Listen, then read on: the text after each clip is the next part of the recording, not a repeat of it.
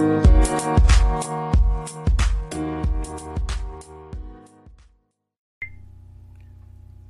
everybody, Dr. Rick Wallace dropping in on you. I hope everybody has had a great week and is ready to get this week off to a great start.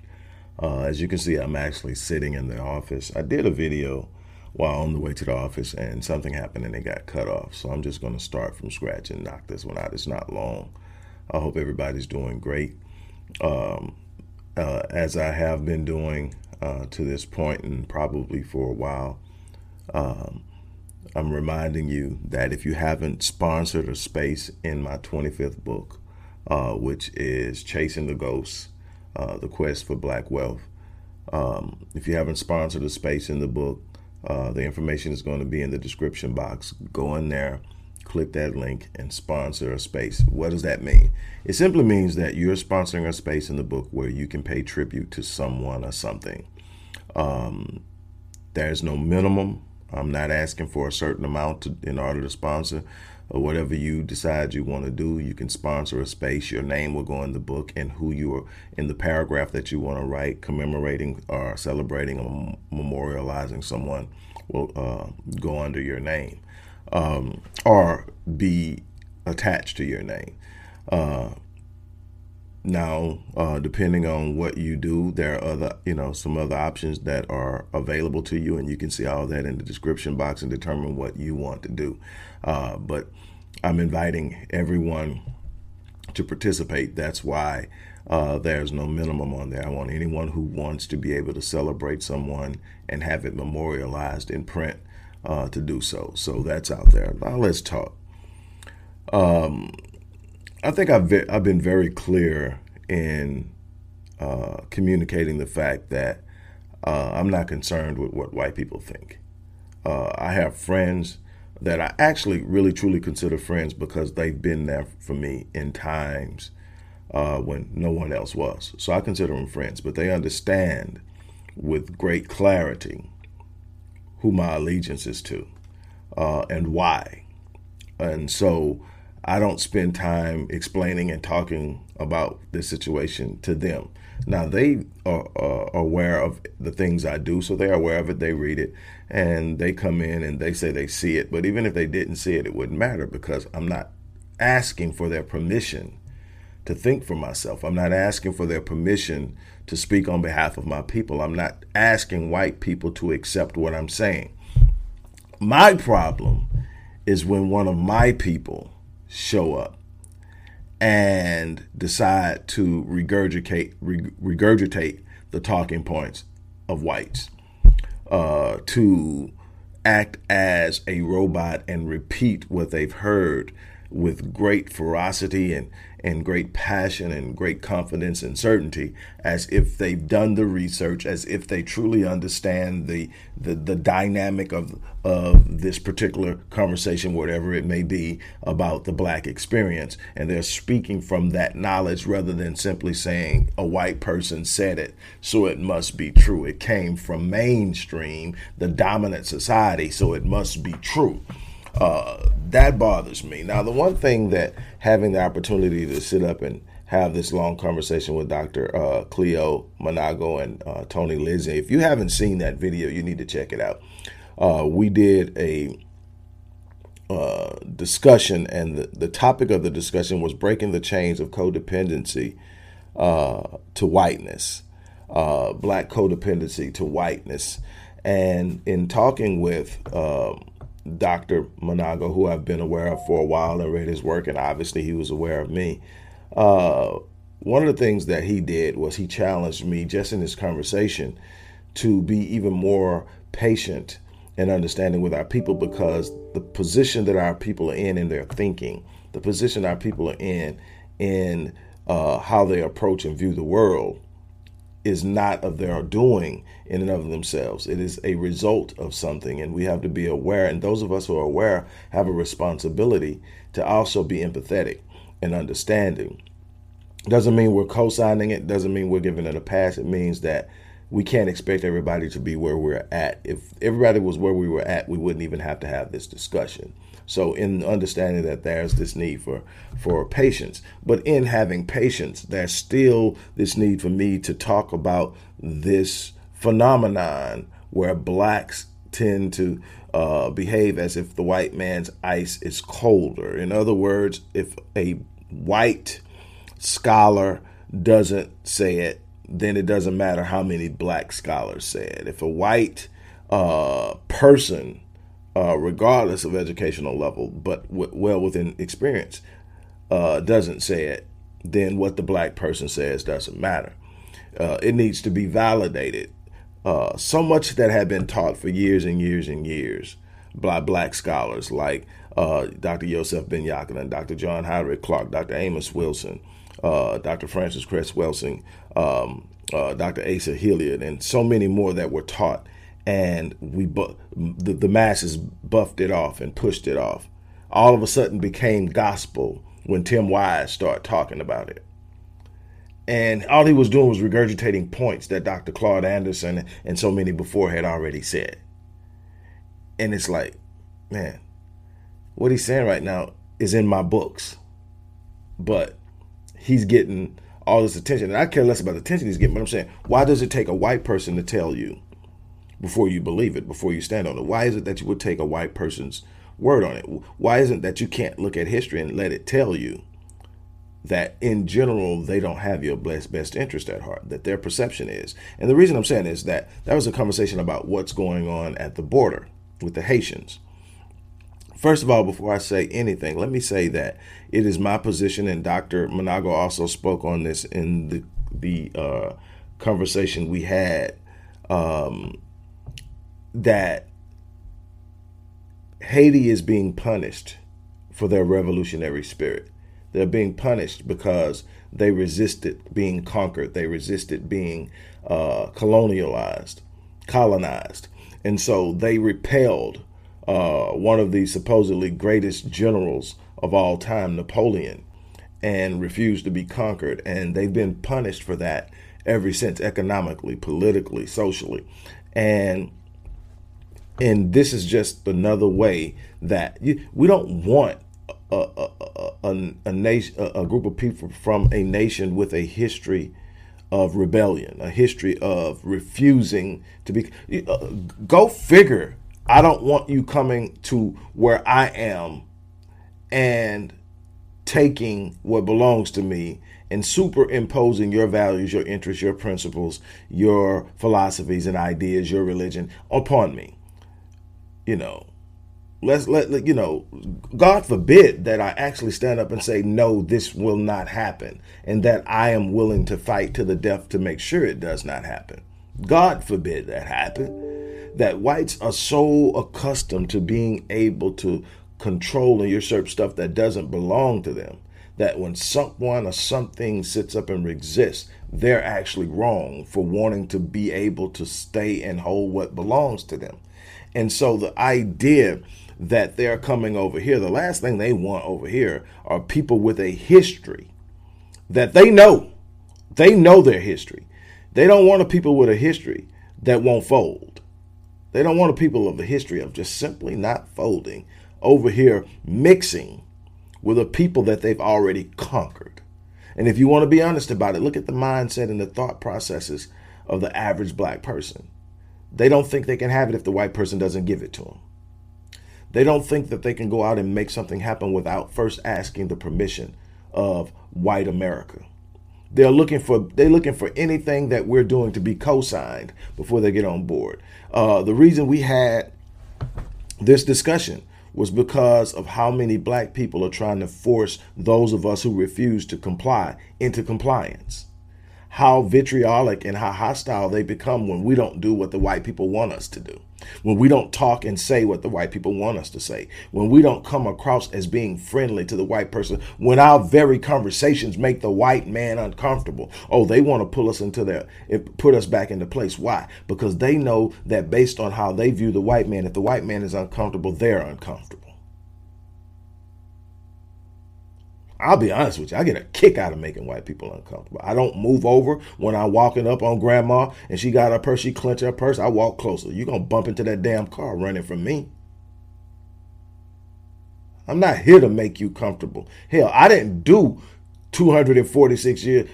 My people didn't enslave your people for 246 years. My people didn't take your people through 12 years of Reconstruction. My people didn't take your people through 40 years of black code. My people didn't take your people through 70 plus years of Jim Crow segregation. My people never lynched your people in mass numbers. So what the hell are you sitting up scared of me for?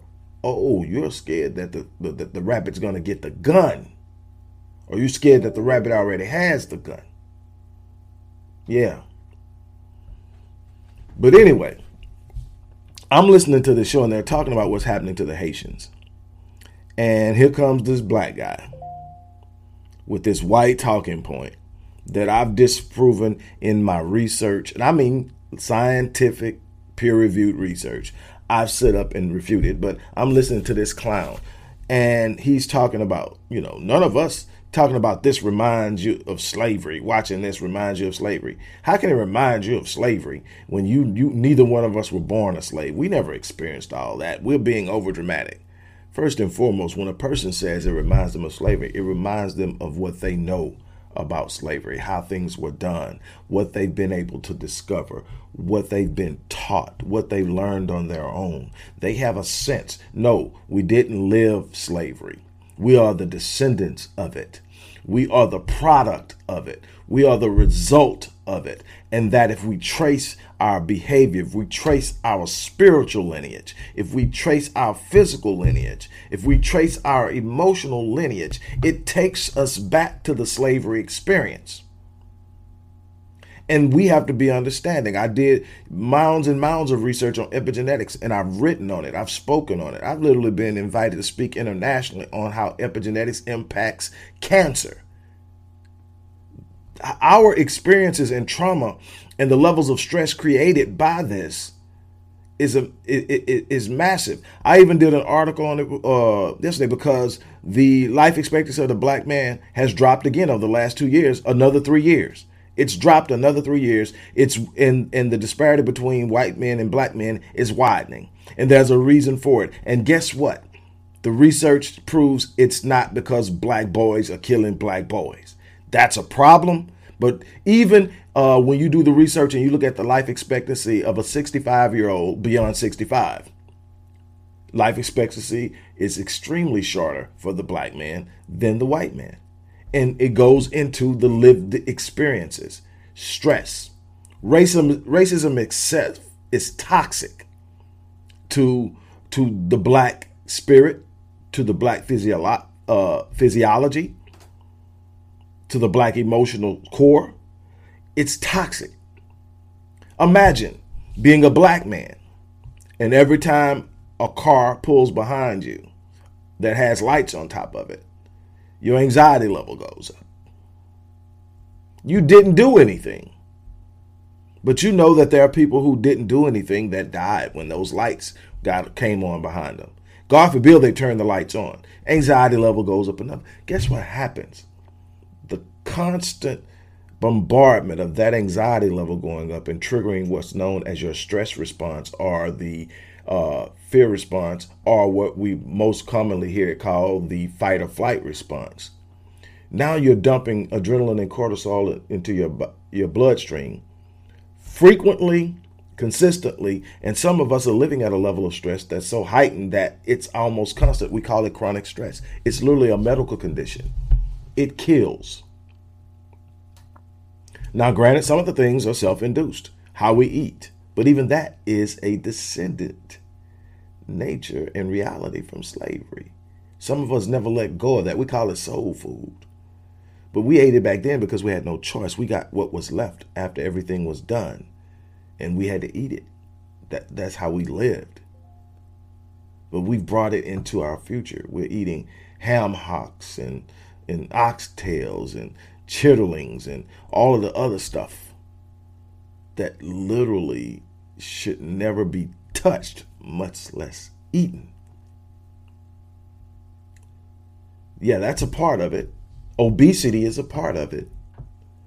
But stress is a part of it. Racism is a part of it.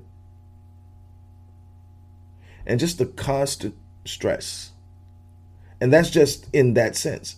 And then there are all the things that bear down on our women.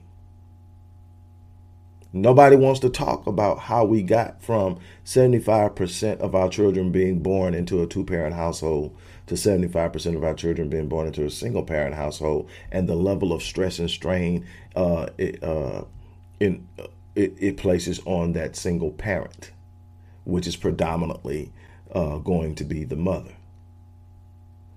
All of these things matter. But to hear someone, my whole thing is like, I often say, when I say someone is ignorant, when you speak on things you don't know, you expose your ignorance. And my problem is not that you're ignorant, because when I use the word ignorant, I don't use it as an insult. I use it as a state of reality in which all of us exist at some point. Nobody is completely absent of ignorance.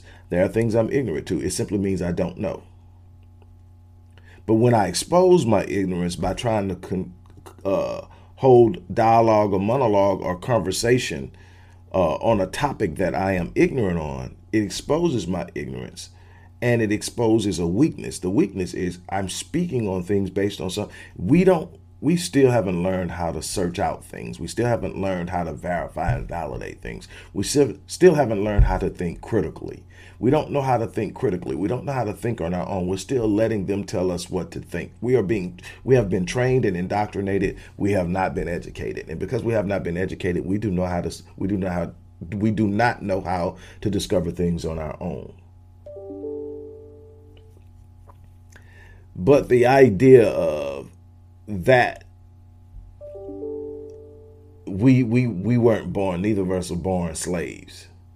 Well, I've proven that you don't have to be born in a specific traumatic reality in order to have an impact, in order to be impacted by that reality.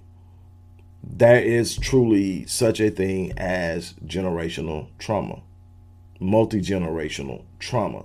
It is a reality. We are a study of it, but there's also studies what happened to the Jews. Now, they were able to mitigate a lot of what they did by the way they approached it. And a lot of the things, like you hear, we're told to shut up and forget what we went through. Their mantra is never again. And what does that mean? Everybody has to remember what happened. Think about it. They tell us to constantly forget. But when they were slaughtered at the Alamo, what happened? What was the mantra? Remember the Alamo. But we're supposed to forget slavery. Stop letting the people who are oppressing you set your paradigms.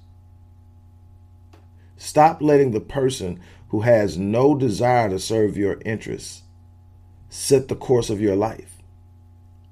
Look, I could go on and on about that, but I just had to address that. I'm like, did dude just say that?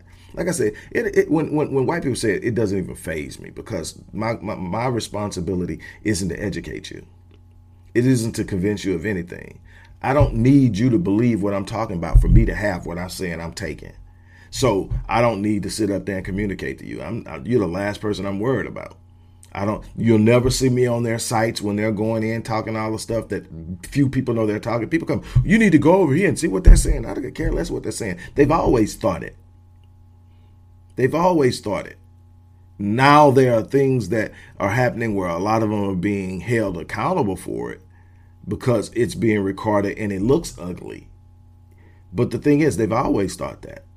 They've never had a high opinion of you. They've tolerated you.